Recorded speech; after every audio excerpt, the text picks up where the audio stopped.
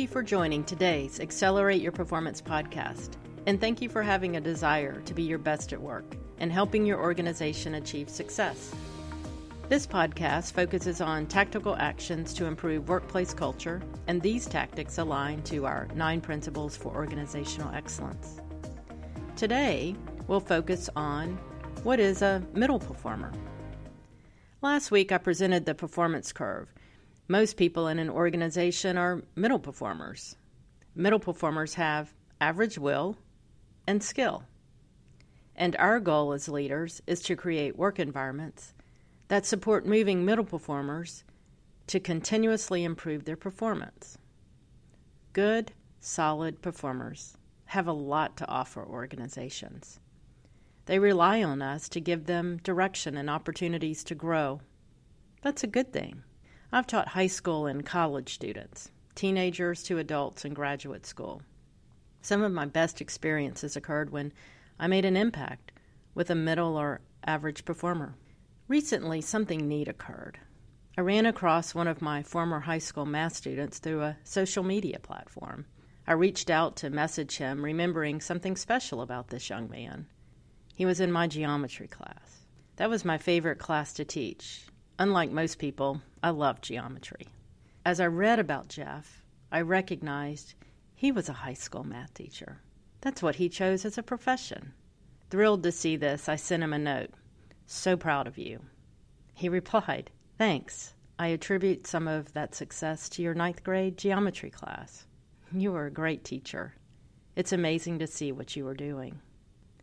And through several other posts, he asked me to let him know when I was in his area of the country, I could meet his wife and kids. Wow. Jeff was in my class 30 years ago, and I felt like it was only yesterday when this young man was sitting in the front row to the left side of the room in my class. And now he's a math teacher and has a family that must mean a great deal to him. Like me when I was his age in class, I was considered a middle performer. In fact, it's difficult for people who've known me for a while to wrap their minds around the fact that I taught mathematics and received my doctoral degree in measurement and evaluation. They almost look at me like, I didn't know you were that smart.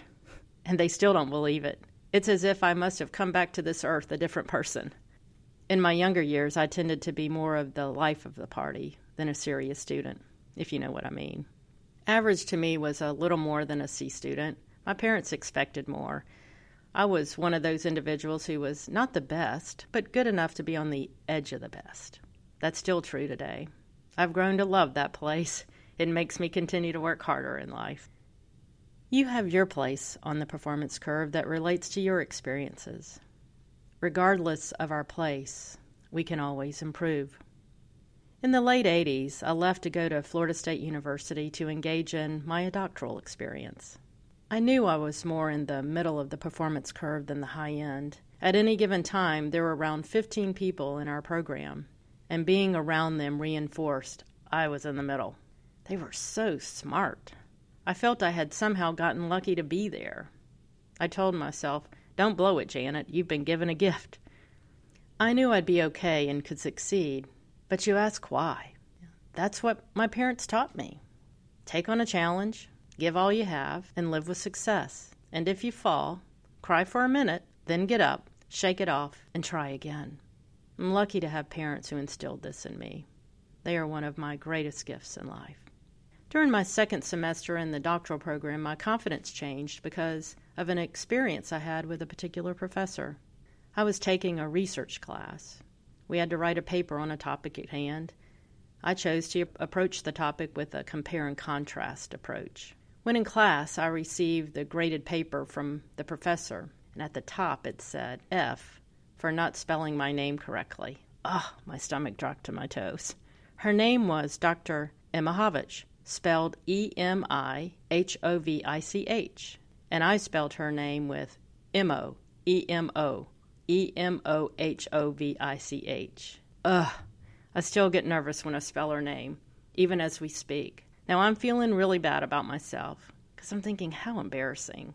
And I was sitting in the front row. I couldn't escape. She walked over to me. Gosh, I didn't look up. I just kept my head down. And Dr. Emihovich said, "I'm just kidding. You use the compare-contrast approach really well. She then asked me to make an appointment to come see her in her office that week. I have to admit, I was still nervous. During that visit, she praised me for being a good writer. That was the first time in my entire academic life someone had praised me for my ability to write. I will never forget Dr. Imahovich.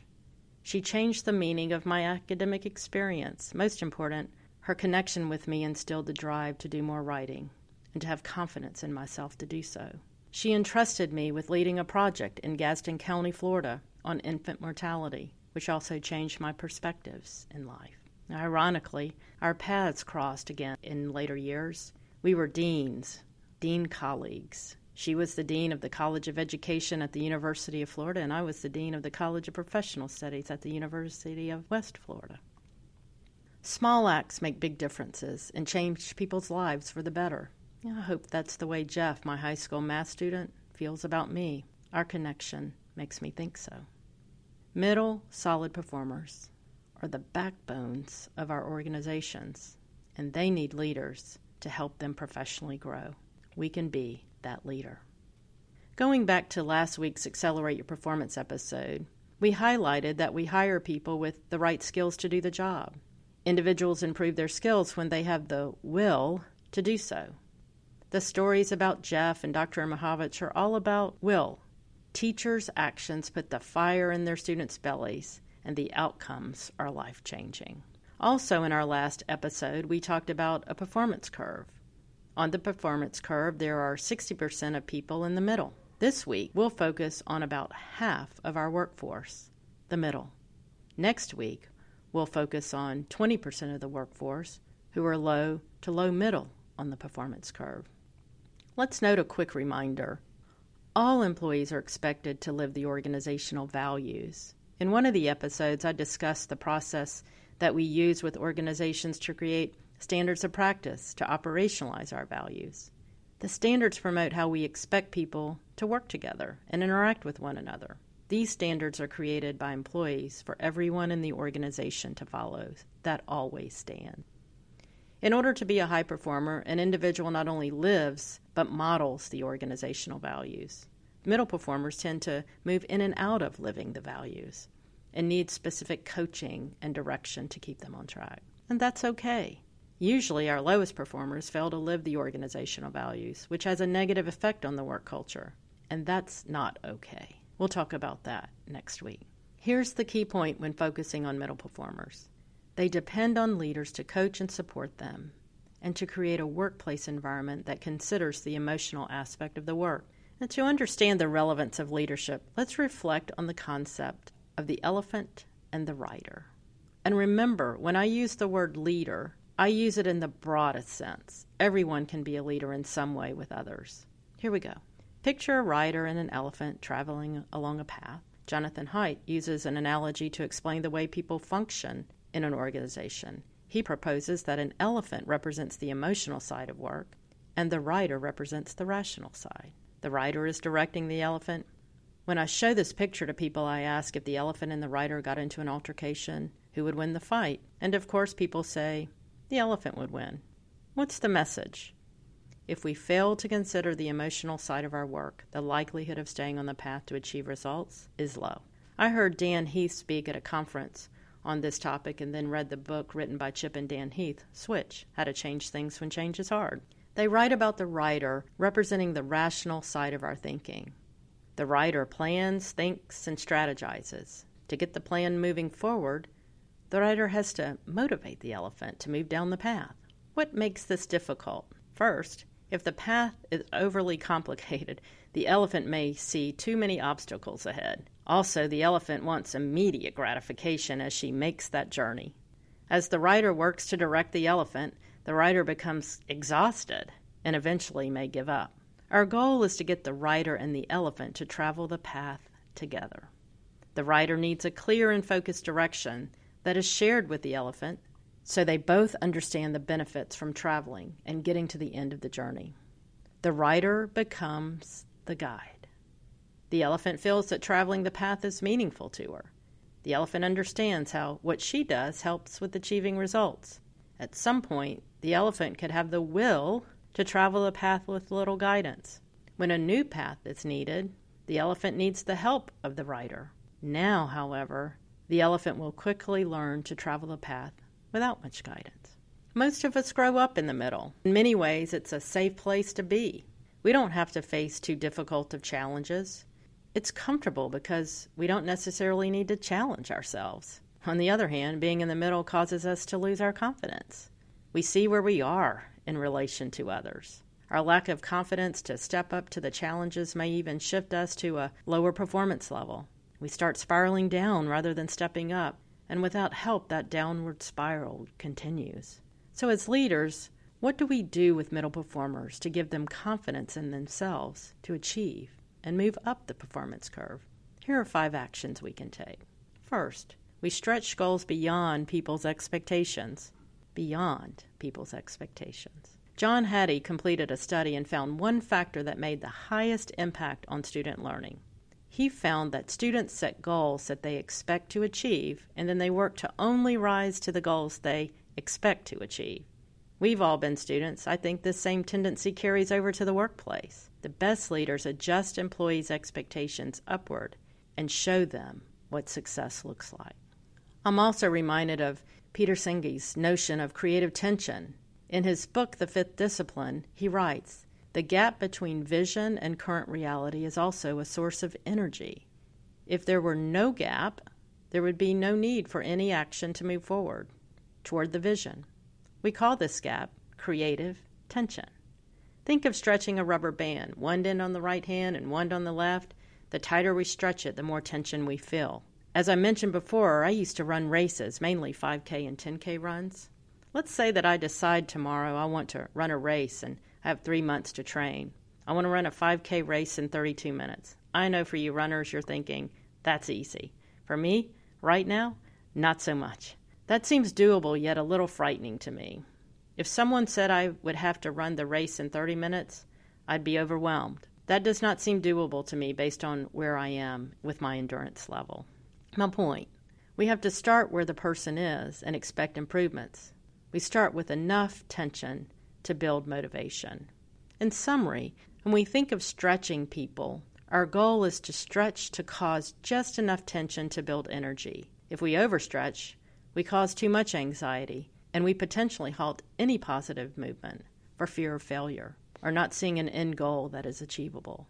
And when we feel like we are overstretching, we loosen the rubber band until we feel it's the right time to stretch it again. One of the most important aspects of a good leader is to know how to manage with creative tension, knowing when to push and when to hold back, and then when to push again. Second, we set small goals to help people accomplish a big goal. When I work with organizations on goal setting, I find that they set aspirational goals. There's nothing wrong with having big aspirations as long as we set small ones that lead the way. I find myself focusing people's attention on setting challenging yet doable goals. Teams need to believe they can achieve the goal if they work with diligence, focus, and effort. Every team member has an effect on the achievement of the organizational goals. As we set individual goals in the same way, challenging yet doable, the employees see how their goals fit into the larger organizational picture. Let's think about my training on running this race. My goal is to run a 5K at the end of 3 months in 32 minutes. I enlist the help from a friend who is a good runner and can coach me. To achieve this, she helps me set weekly goals and map the overall goal. By achieving the small goals, I stay motivated and can also see how well I'm tracking to the larger goal. At the end of a month, I begin to see the end goal as a possible reality. It motivates me. If the reality seems too easy at the end of the month, guess what? I make the end goal a little more difficult. Creative tension.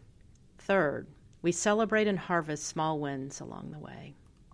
A good leader intentionally looks for small wins along the way to harvest and celebrate. When we are in the middle and working to improve, every positive step counts. We can multiply the effect of that accomplishment when we openly celebrate wins with individuals and others. Back to me training for the race. At the end of the first day, my coach may say something like, "I could tell you were focused on achieving this goal. Your energy level and attitude gave you a great start. I'm excited to work with you to achieve your goal." Even better, let's remember the 3-to-1 principle we discussed in an earlier Accelerate Your Performance episode. To get a positive result, it takes 3 compliments to 1 criticism.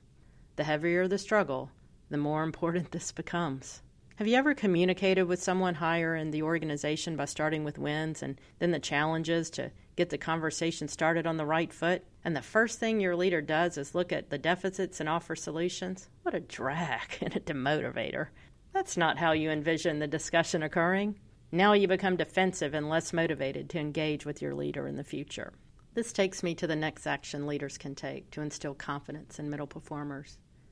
4th, we provide feedback to help people achieve their goals. We captured the small wins, employed the 3-to-1 principle, and now we provide feedback that helps the employee improve his performance. For middle performers, I recommend we provide one specific area of focus. Talk about why this area is important and how the improvement will help the employee. As I continue to train for the 5K, my friend and trainer sees that I've reached a wall a month and a half into my training. She notices that I've not modified my approach to gain an extra minute of time. She has a recommendation to provide. Now, she's been focused on the 3-to-1 principle all along, so she is positioned to provide critical feedback to help me get over the wall. She shares a recommendation, coaches me on how to proceed, guides me as I practice, gives more feedback, and celebrates my small successes as I execute a new strategy. By following this process, individuals build confidence one small step at a time. Also, the expectation is that over time, the employee will be less dependent and more self-reflective. Remember the elephant. We are coaching the elephant to travel down a path with less resistance and need for help. Finally, and 5th, we celebrate with the team when big goals are achieved. Think of the difficult work that went into achieving the goal. Gosh, when I think about running, I know how difficult that is. At this time, we celebrate with our teams by noting how people on our team have accomplished the actions that helped our division achieve its goal. On our team, every quarter, we have a quarterly strategy session and a celebration time. We have a half-day all-team strategy session and then afternoon celebration. We have about 40 people on our education team. I'll hold the celebration in Frank's garage, my dad's famous garage in my mom and dad's backyard. 1,000-square-foot building with a porch, kitchen, bathroom, large TV screen, and ice machine. We enjoy each other over a shrimp or crawfish boil or good old southern barbecue. We enjoy each other's company and hoop and holler to celebrate achieving goals. At times, some of us end the evening sitting around the fire telling stories about our life journeys with many laughable and fun moments. It's fun and reinvigorating to celebrate together. Let's don't let those wonderful and memorable opportunities escape us. In summary, how best can we support middle, solid performers? Stretch goal beyond people's expectations. Set small goals to help people accomplish big goals. Celebrate and harvest small wins along the way. Provide feedback to help people achieve their goals. And celebrate with the team when big goals are achieved. We've all been a middle performer at times in our lives. This week, reflect on a time when someone connected with you to help you become better. Could have been a leader, a peer, a friend. What did they do? How did you feel? What was the outcome? Then review the 5 ways we can support moving middle performance up. Is there someone you can connect with and apply these 5 actions? Find that person, connect with them, and make that difference for them this week. At least half of the people who work in our organizations are solid middle performers. Without attending to them, we leave little room for our organizations to achieve excellence. Our job as leaders and as peers is to work with some of our most critical teammates to accelerate their performance, and for someone to work with all of us so that we can accelerate our performance. Thank you for tuning in to Accelerate Your Performance. I look forward to connecting with you on our next episode, where we will continue our focus on not falling into the quicksand. I look forward to our time on how we can navigate our teams and survive and thrive in the jungle. Have a great week.